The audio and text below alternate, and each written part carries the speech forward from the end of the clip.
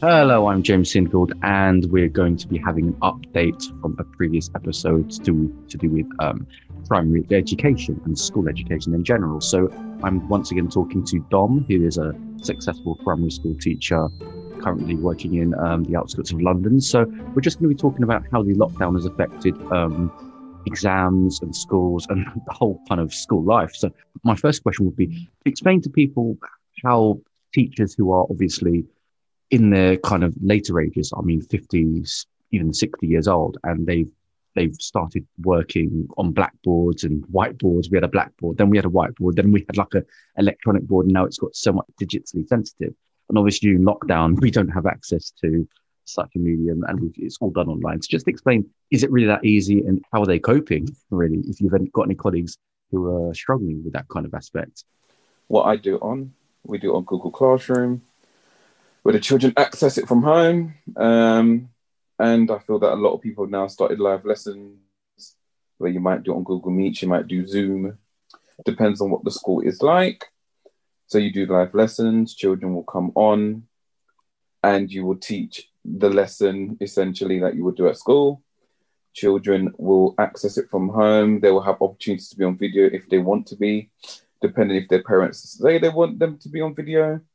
And that's how you would do it. You need to provide quality teaching as the government has said in their documents or whatever their proposal is. So that's how it is. How is it? How are they finding it? They're finding it quite okay. A lot of them want to be in schools, always see friends. So when they get the opportunity to be on video, they feel excited because they see their friends for the first time of the day. Some like being at home. Some want to be at school. Some don't care either way. Some don't turn up. So that's I how it is mean, currently. firstly, what's the issue with discipline when it comes to these kind of areas, living at home and studying at home, sort of being a student? Because you can't Well, detain someone for not doing their work because they are already are detained. there's protocol. It depends on each school. Some schools might want teachers to record if children are doing lessons or not, so they can forward that up. It's just knowing your children, to be honest. It's what you expect from children, to be honest. So I don't know other schools, but when you do your register in the morning or whatnot, you tell them that this needs to be completed, and then you I let mean, the parents. They kind of talk to the parents, or the parents are there. Can you just ensure that, blah, blah, things are done? it's kind of a massive issue because I mean, the government requires to work from home when possible, but at the end of the day, if you work from home, it's your phone bill.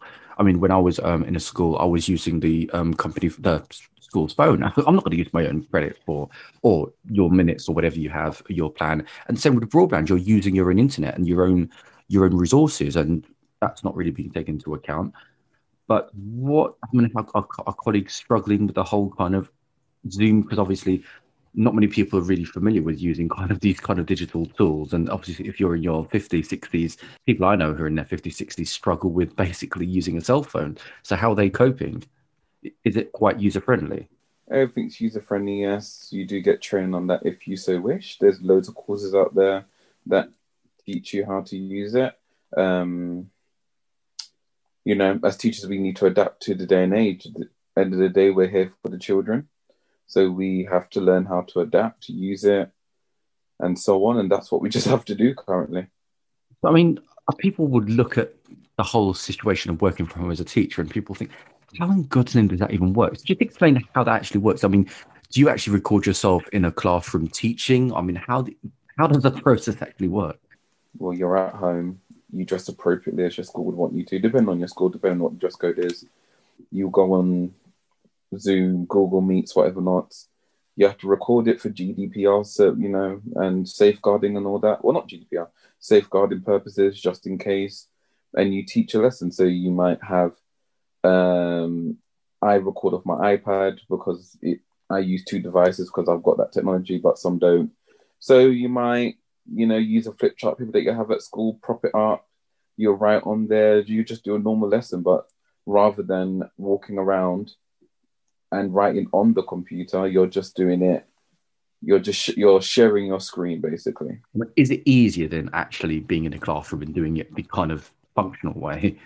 Nothing's easier than being in the classroom.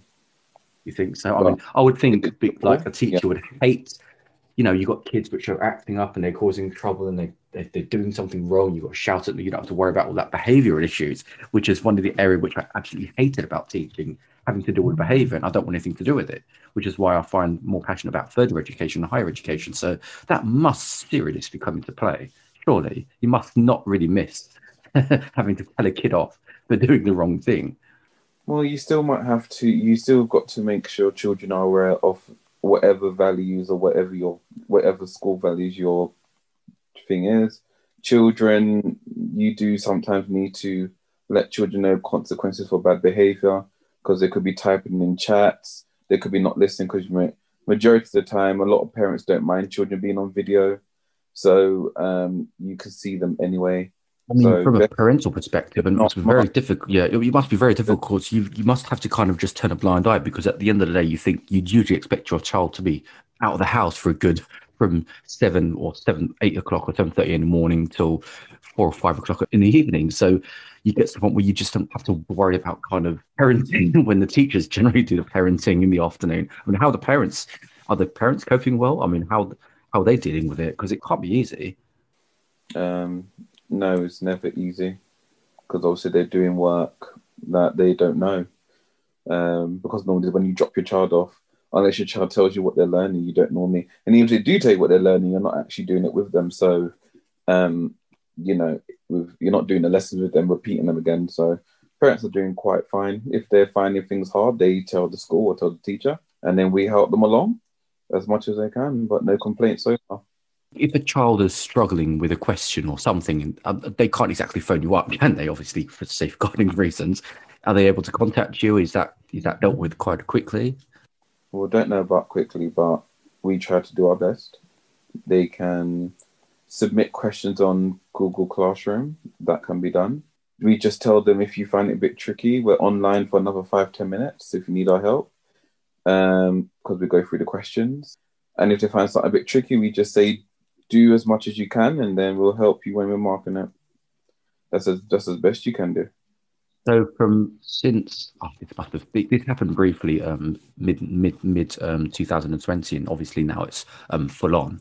Are children actually really learning properly? I mean, does it actually work, the whole online tuition? I mean, for a primary school level, it must be that they need so much more, because you don't have as much independence like you would if you were in college or university. You can just go off and read and do your own, as you do. You have tutors to lecture you, and you've got to go and do your own reading. But from a primary school teaching perspective, they don't have that kind of level of independence. So that must really affect. I mean, are they getting worse? They seem to be getting all right, but you'll never know what a child can do until you see them in the classroom. Because they could go online and go to Google and just type in an answer and get the answer. You can't see it pen to paper and watch them in action, actually putting it into process. This happened last year, and this was the SATs or SATs, however you want to call it.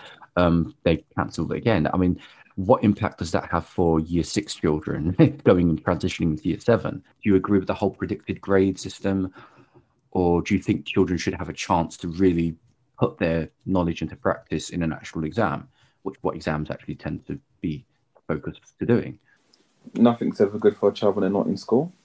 You need to be in school so you can get your differentiated tasks and cater to, because, as much as parents know their own children, teachers know where they're at academically, and, we teach those lessons. That's our job. So predicted grade, I really wouldn't know per se, but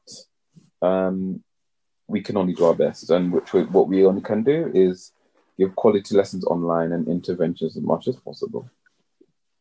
So I think this is the grey area. People don't really understand this whole process of online teaching. So from a attendance point of view, I mean, do the kids have to wake up and sign in, or can they just sign in and just go back to bed? How does it all work? I don't know what other schools do, but there's a register. I'm assuming loads of people have registers. There's timetables. It's the same as school would be, but rather than having your playtime, you have playtime at home. Rather than having lunchtime at school, you have lunchtime at school. There's a whole timetable. A big PlayStation binge, I'm sure. Up to them, but it's the same as school. That's what we're meant to do now. So they have a timetable they're meant to be on. Just let us know briefly. What was it actually like, actually, the environment working in a school with well, not during lockdown, but once the schools were open during November, December? And what was it actually like? What was the classroom like? What was it like to teach? What could not do? What you couldn't do, a lot of things. You couldn't live mark, which is where you go around and Mm. mark over the child's shoulder, because that makes life a lot easier. You couldn't really do that. Table, you couldn't do group work at all, really much, to be honest. Tables were facing the front. That's what they had to do. Lunches were different. They couldn't have lunch as they would normally do. Playtimes, separate places in the outside to play in their classes. I mean, So yeah, this is a very interesting topic because obviously these are rules which have basically been they're not like written in the kind of school rules or the school behavior management or the school behavior policy. So if obviously what's going to happen is that children do not play by the rules. So how do you go about sanctioning that? I mean, if a child was to consistently breach the whole COVID-19 rules per se, what would be the punishment? I mean, could they be suspended? no, children are very well adapted. They've been able to do it very well, and they know the rules because we let them know, and they know about COVID because their parents are there. They know that it's different, so you just remind them. That's it. You can't blame a child for this. So you just say, remember, we said this. And normally, more than none, they are very well behaved and follow the rules. I'm not sure about the rules for masking. I mean, do they have to wear masks in primary No, school? They don't have to wear masks. Okay. I do know some schools actually, when it first started off, they actually banned children wearing masks. And it was just, very, very grey area. You've got to be very, very, very careful of. Just to finish off, last couple of minutes, what do you see the future of primary education or education in general commencing from at least next month? Because Boris Johnson did a press announcement and apparently he was looking to put lockdown until summer, which I don't know how schools, I think schools will open probably schools and gyms, maybe gyms later than schools, but schools will open first because that's more of a priority. um, I don't know about private schools and private education. That's a different matter altogether. I don't know how that works when it comes to that. So what do you think is the future for education coming in the next few months? the future for education. Who knows? We don't know yet. Maybe it's going to be quite difficult when you to get children back to where they need to be. And we were doing that beforehand before the lockdown, so I can only imagine. So it's going to be quite tough. We've got a tough year ahead. Yeah, I mean, do you think this is our teachers actually enjoying the situation? Do you think our teachers thinking, "Oh my God, I'm at home. I don't have to go into. I can wake up an hour later or whatever." I mean, did they prefer it this way, or did they generally, honestly, prefer to be in school? I assume a lot of teachers do not like to be at home. We all want to be in school. That's the whole reason we picked our job. We want to be in school. We know the hours. We know what we're living in. We know what we're doing. We don't like to be at home. None of us like to be at home. We like because home for us is after you finish a long day, you come home and relax. Now home is work now as well. So no, we all want to be at school. We all want to give our I children mean, the best. say for example, sorry, I know we're going to finish up very, very shortly. With the issue with laptop, I mean, do you have to own your own laptop, or does the school provide you with a laptop? If you don't have access to a laptop, your school can provide you with a Right. nice computer. But schools that don't have laptops already, they will provide you with that. Yeah, because I just know that I've known people in different professions who've literally just decided and said, if you're a typist, for example, and you're an audio typist and you type pretty much very, very quick, it can make a massive difference. A different laptop, the shape of the keys, because the old fashioned big, the old fashioned keyboards were kind of like little chunks. Except now we've got little flat little letters, and it's very hard for people to work like that. Can you refuse? You refuse to do what? Can you refuse? Look, I can't work from home.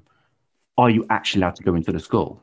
Well, it depends on the schools. Some adults, if you really can't work from home, then maybe you can go to a separate classroom, but you're not really allowed to move around, like outside of the classroom.